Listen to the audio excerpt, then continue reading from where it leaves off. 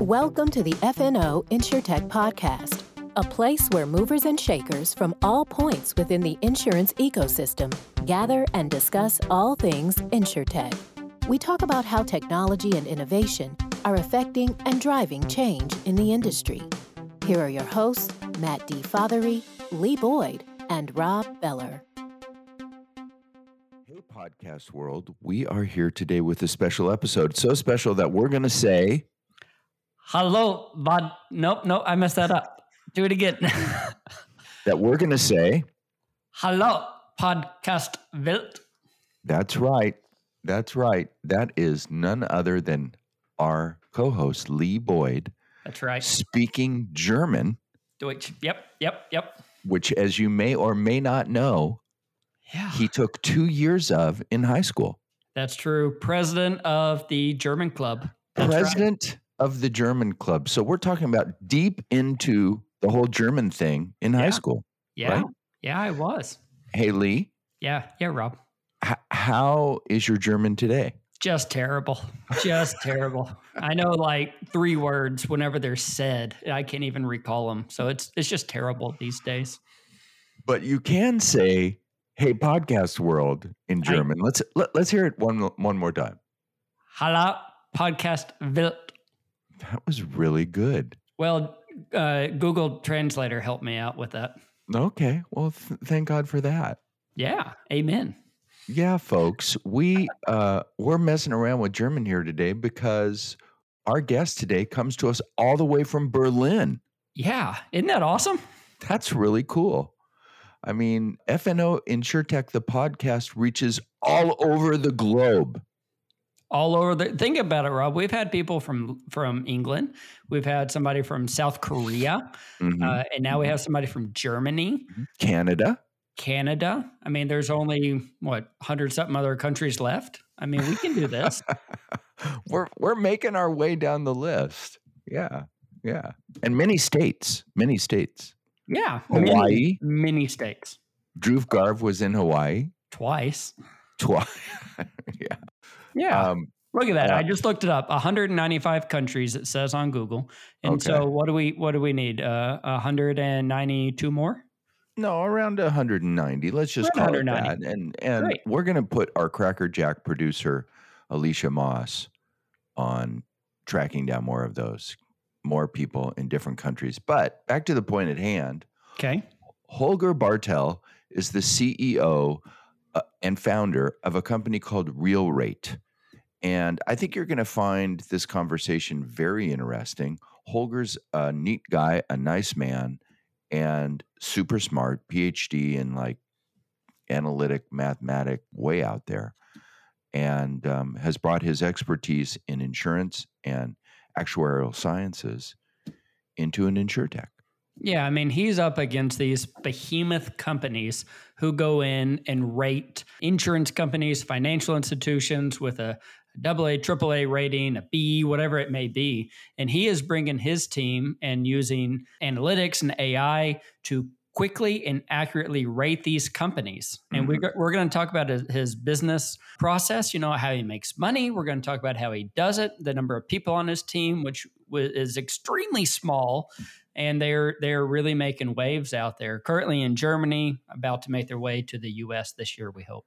And what's really interesting and really disruptive is part of the promise of what many InsurTechs hope to bring, and that is to provide the same service that these companies, these insurance carriers or financial institutions are paying for now, that's costing them 6 or 7 figures annually.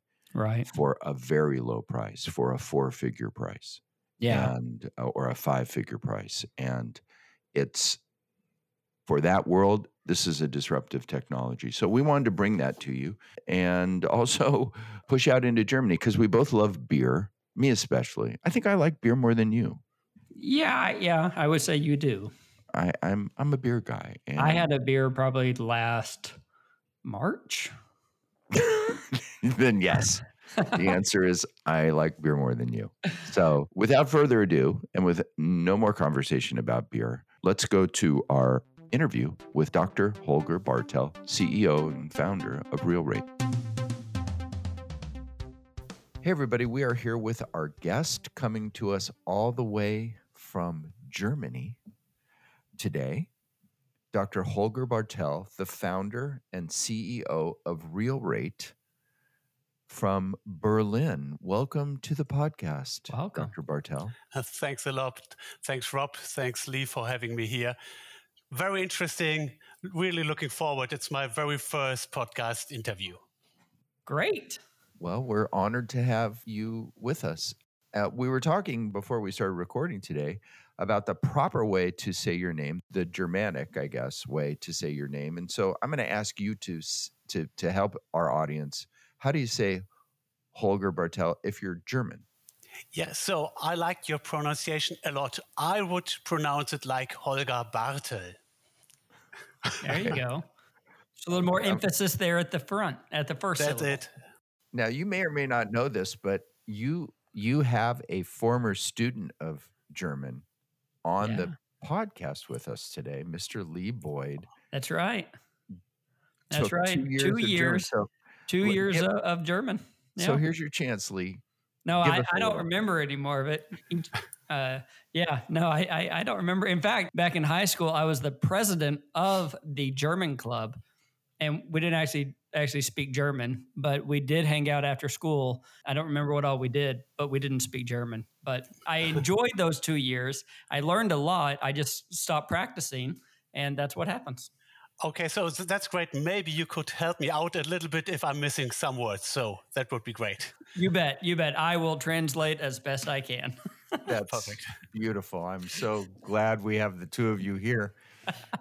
In fact, I didn't even need to come today. But That's right. As long as I'm here, let's get rolling with the real reason that we're here, and that's to talk about RealRate. Holger, why don't you take a few minutes and tell us about what RealRate is and what you do, and then we'll kind of dig into the nuts and bolts. Yeah, of course. So RealRate is a rating agency, and we're using explainable artificial intelligence to create fair, unbiased, and ethical company ratings. And our rating seals should help big companies to build customer trust. So that's the main idea, using modern technology, and totally in contrast to the big rating agencies like Standard & Poor's. You know them very well in the US. We have no human analysts. We just got our software running. It's quite smart. So it's doing everything for us, totally automated. So would Standard & Poor's have people looking at it? Yeah, they have hundreds of thousands of employees, indeed. So huge companies. And we already got 6. And hopefully we'll achieve maybe the same as they do, hopefully. So explain to our audience that isn't involved in rating what rating is and why is it important? So a rating is like attaching like a AAA to a company in order to state it's a strong one. It's a strong company having good financial health, being able to care about its customers and futures and to generate new products. And for example, if you're a customer of an insurance company or a bank, you really would like to have a healthy company in order to get a high return and to be totally sure that the money you put in is really safe. So you assess more than just the financials, correct? So we're focusing on the financials, and from that we can deduct a lot about the general security of the company. But we're focusing on what we call financial strength ratings. So we really input financial data. They are publicly available from the annual balance sheet reports. So on the very top, we put them into the model. And at the very bottom, we get out a figure called financial strength, and that's used for our rating. Okay, can you give us some examples of what you said you use explainable AI. So what is explainable AI and how do you use it? So I could tell you a little bit more about AI later on. First, let's talk about explainability, or maybe what does it mean to be not explainable? For example, 1 or 2 years ago in the US, you have there already, you're more advanced than we in Germany, so you have the self-driving Uber cars. But you already had your very first fatal accident with a self-driving Uber car. It was using artificial intelligence, a neural network. And if such a thing happens, everyone is asking, why? Why did it happen? How could have we prevented it? And the answer is, even the experts don't really know. So afterwards, they can grab the computer chips and read off what were the reasons for the decision of the car to drive over the bicycle rider. But there's no real explainability. And we built that into the model in order to explain why something happens. Another example might be if you're a customer of a bank and you apply for a credit loan and you got rejected, you might want to know why and ask the question to the bank. And normally it's very difficult for them to answer. And if they would answer, there's a huge danger of answering it in a wrong way. Maybe you're a male and normally you get a higher credit compared to a woman. That would be discrimination. And so even if it is explainable, you really need to be aware how you explain it. So we take care of all that. We make it totally fair, ethical, and unbiased, and we can explain it in the first place. So tell us why rating is important in the insurance world. It's totally important, not only in the insurance world. Maybe you already forgot about it, but there was the 2008 crisis, a big financial crisis all over the world. And from my point of view, it was mainly driven by rating agencies. It was like a rating crisis. What happened? The banks and investors, they bought a lot of certificates, capital markets products with a very nice AAA rating on it. But in fact, it was repackaged and restructured again. So finally, you had a big layer and you don't even know finally what you got. And when the markets went down, it was the first time the people had a look in what they really bought. They didn't understand. And finally, the rating wasn't as good. And the stock market prices fell. And all that could have been prevented if we had some rating agencies being really independent. I'm convinced of that. And we at RealRate, we are convinced of that. And we would like to change it, of course.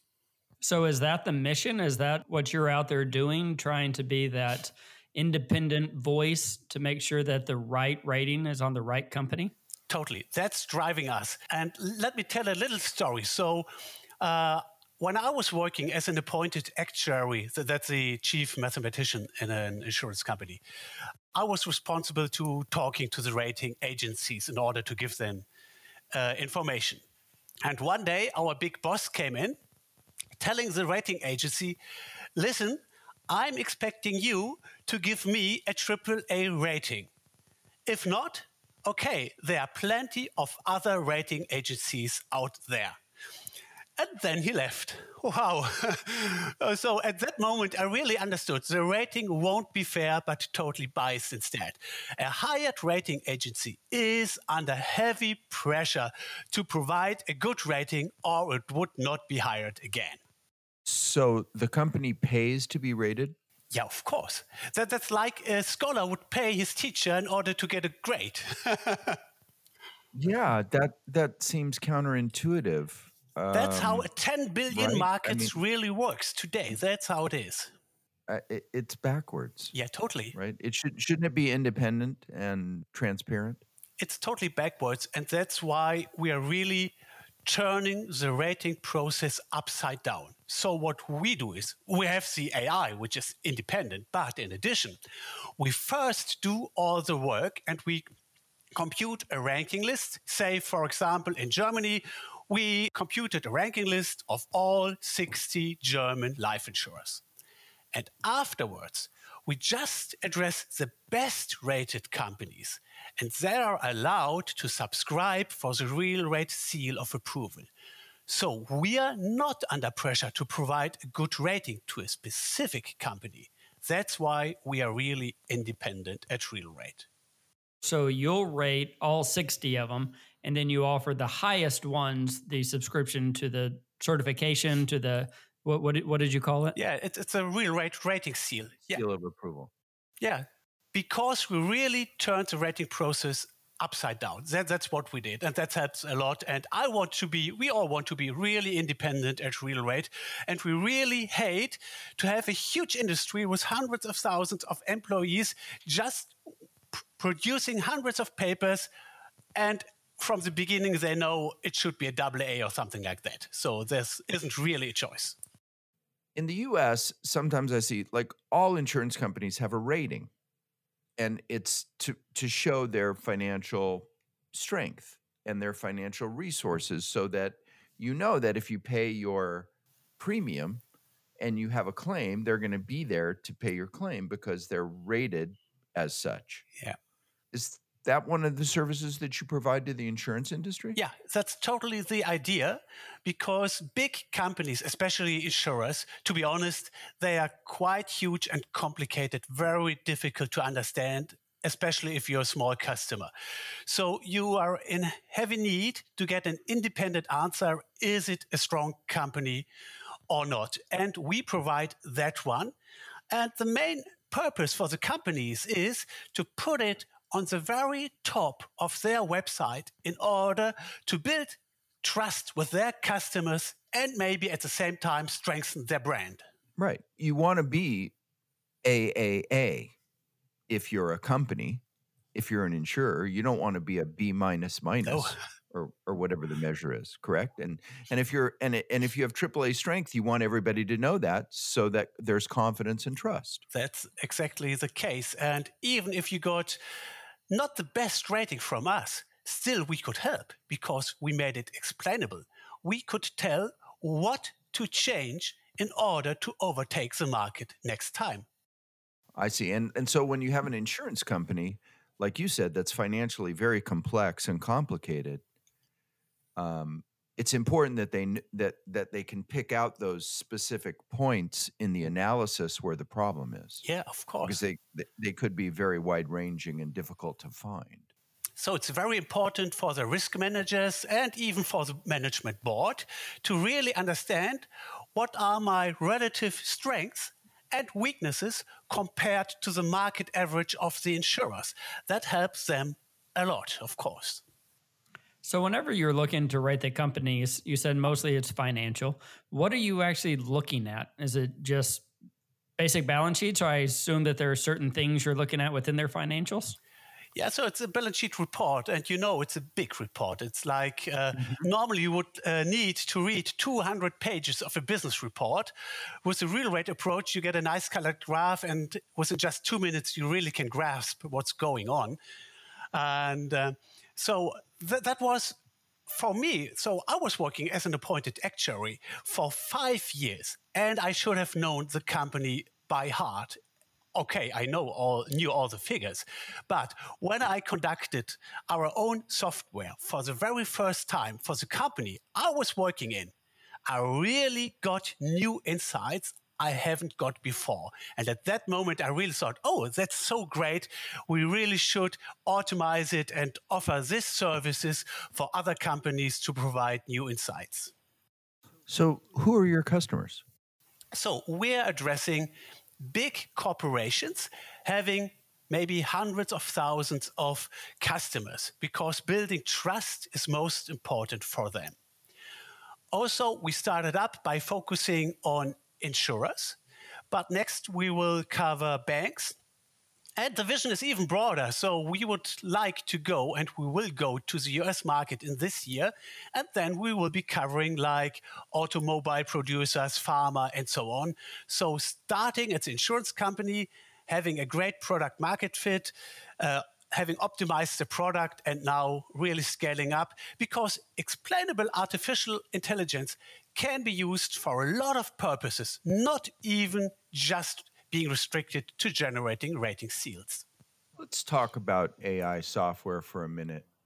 We've had several different AI companies or AI-based companies on our podcast. Tell us about developing AI for a product like yours. I mean, it must be obviously Very challenging. You don't just wake up one day and say, okay, let's do this today. It's a big deal. First of all, I must admit, AI is a buzzword. And I'm using it a lot because investors like it. What we do is AI, though, but quite often, if you look behind the scenes, what you find is a bunch of statistical values and correlations, and that's it. So quite often they say AI, but it's not. AI normally means having a big, neural network with hundreds of thousands of neurons and putting it in millions of data. And even that is different with real rates. So we have a very special approach to AI. We do not have the big data approach. In contrast, we have the small data approach.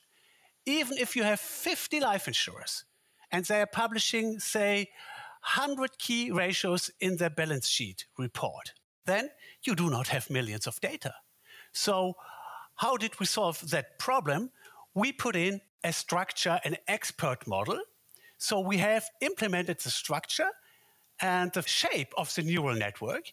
And then afterwards, we put the data in and check if the shape is correct and if it's viable to use it.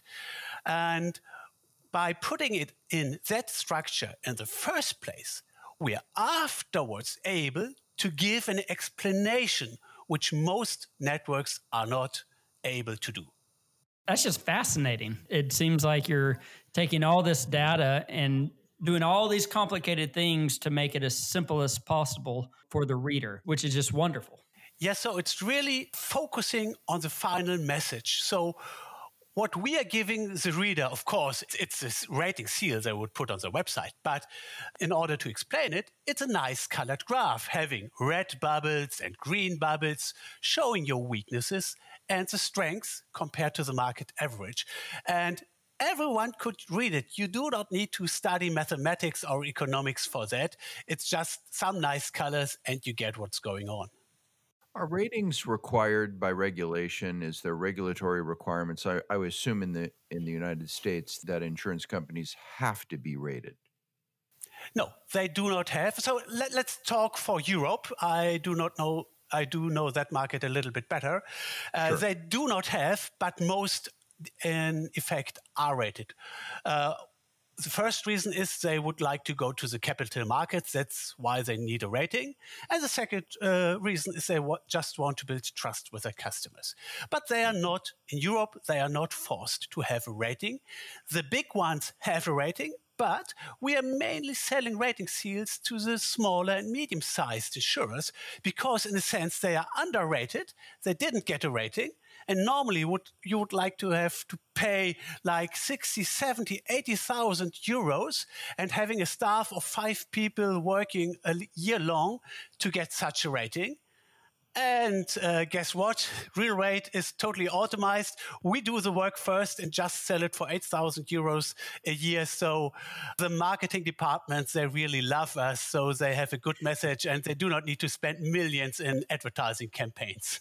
You said that your business plan has you entering America's marketplace within this year. What is that like for you? What do you have to do to prepare to enter a whole nother country's ecosystem and to start offering these ratings? So we all have to learn a lot because the German market and US market are totally different. I learned that. So we are accelerated by 2 accelerators. The first one is Startup Bootcamp from the Netherlands, but the second one is GSD Venture Labs from the US. And they help companies to use the Silicon Valley as a launch pad for the world. So that was the first time I got in contact with US potential customers, investors, advisors, mentors, business angels, and all that. And it's a totally different mentality, to be honest. We need to learn a lot. They're not always as kind as they are here in Europe. But it's a huge market. That's why we are going there. It's the world's largest market. And if we succeed there, we could succeed everywhere. Tell us about those differences. I'm interested in that. Differences, you said they're not as kind. Talk about the differences that you've discovered. You don't have to mention names.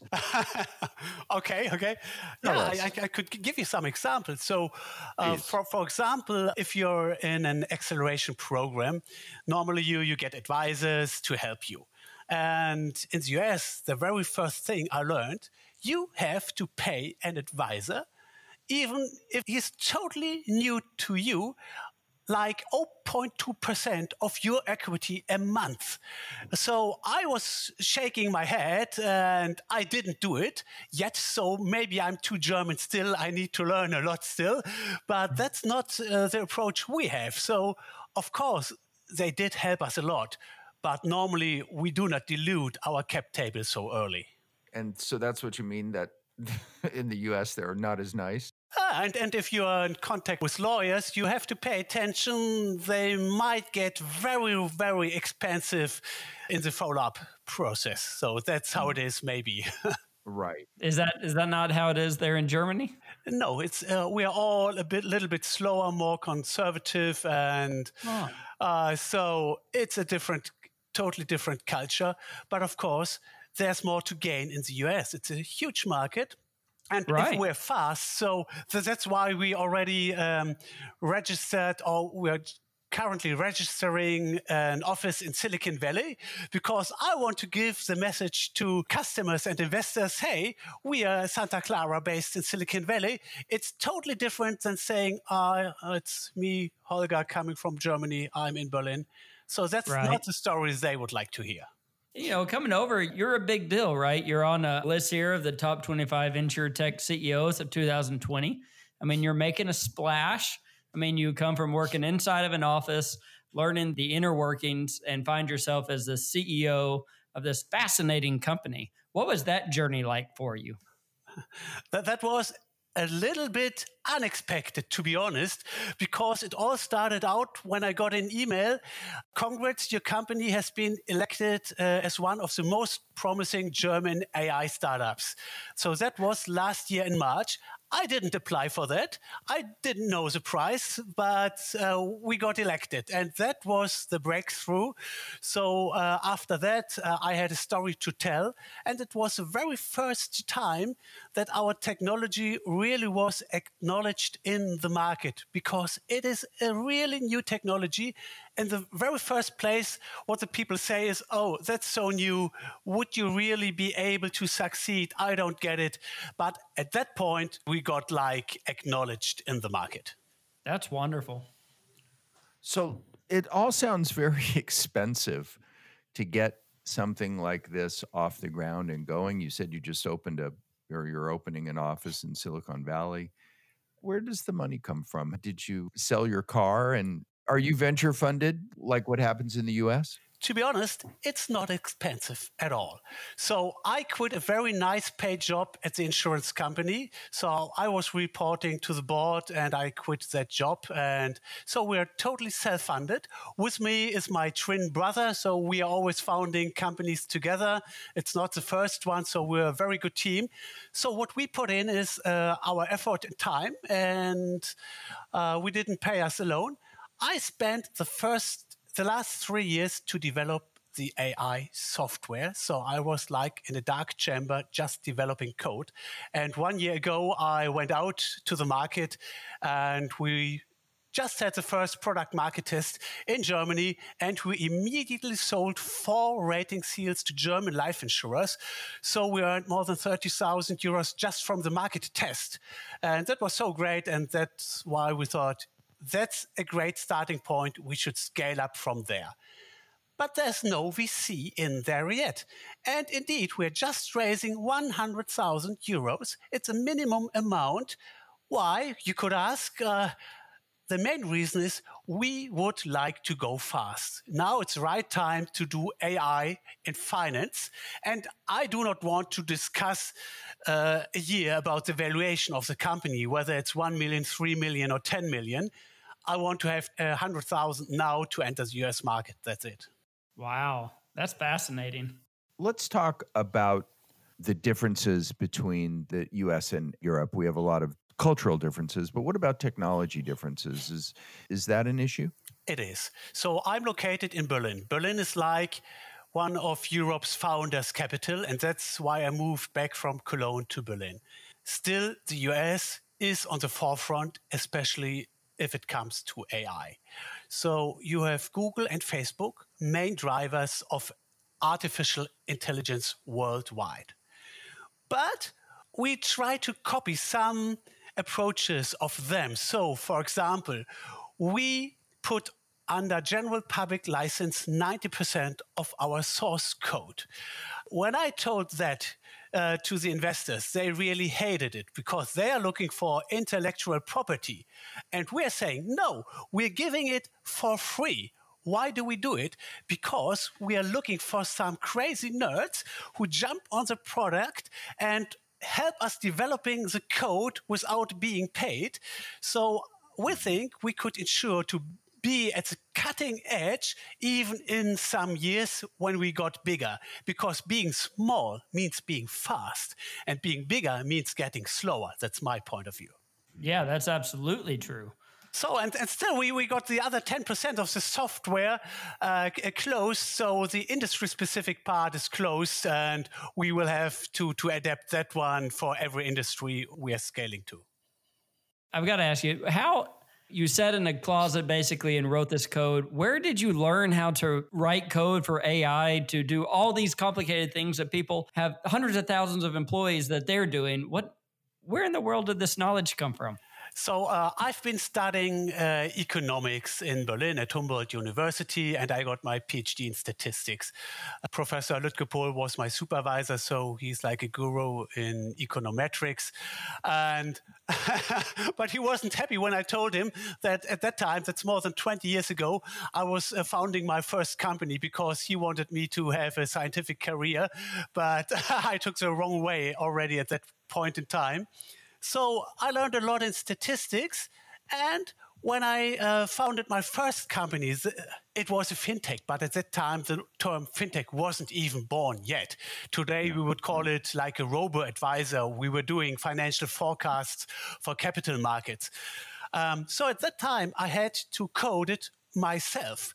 And when I later showed the code to my brothers, they are really coders, so they are into it. They said, "Oh my God, what did you do?" But I got it running, so it was good enough to get started at least. That's awesome. Wonderful. So let's talk about what your future holds. Tell us about what your roadmap is. So yes, we need to be a recognized company and to have a name. But we will not spend millions of monies to have an advertising campaign. Our idea is like reversed. So we would like to get the first big companies on board.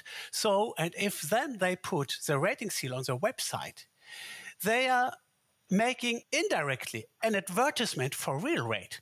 And that's the way we would like to get a big name and to get recognized as a company. And since we are not really VC funded yet, that's the way to do it. And of course, it's a huge market, but I think that's a smart way to do. Let's see whether it's successful. Mm-hmm. Do US VCs have a hesitation because you're German-based? No, not at all. Okay, so borders don't matter to them. No. So sometimes I think it's easier to talk to international investors than to local investors. For me, that happens a lot. So when I talk to Dutch investors, they really like it. And if I present it in Berlin, they think it's not special. Sometimes you need to be abroad to be something special. Before we go, I want to ask if you have any exclusive news that you'd like to share with us and our audience. Yes, so just yesterday, an article was published, and I'm quite happy to announce that we were awarded Most Innovative AI Ratings Provider by EU Business News. And the article just came out yesterday. So that's a great message, and I would like to share that here. Congratulations. Thanks a lot. We love big announcements. Yeah. And also, I could announce, so on February 4th, we will have big demo day from Startup Bootcamp Netherlands. You could see it online and I will be pitching there. So in case you would like to be a business angel at RealRate, just listen there. We have really enjoyed having you, and we like when we can push out and be FNO InsurTech, the international podcast. That's that we right. are. So thank you so much for making time and for being with us, and all the best with RealRate. Thanks a lot. I really enjoyed talking to you. Thanks. Thank you. Das war gut.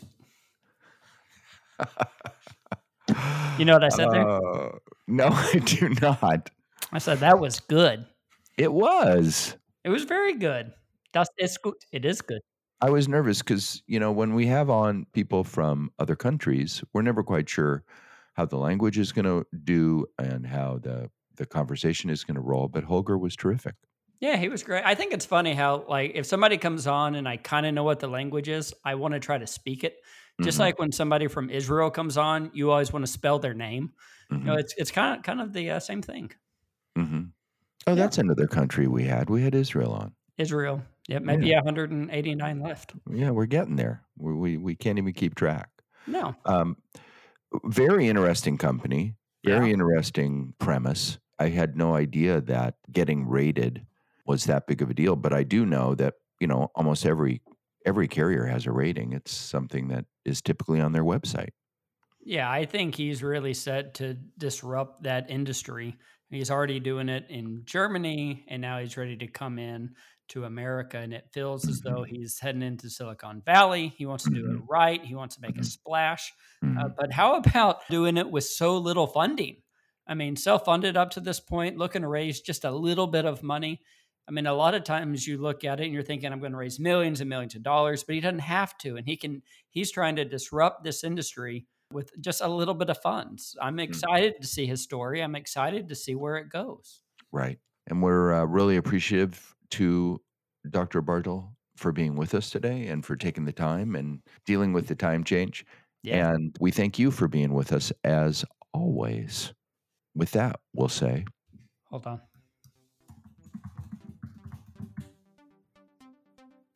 I can't say that. Yes, you can. You can say it. Hold on. Auf Wiedersehen allerseits. Auf Wiedersehen allerseits. Goodbye, everybody.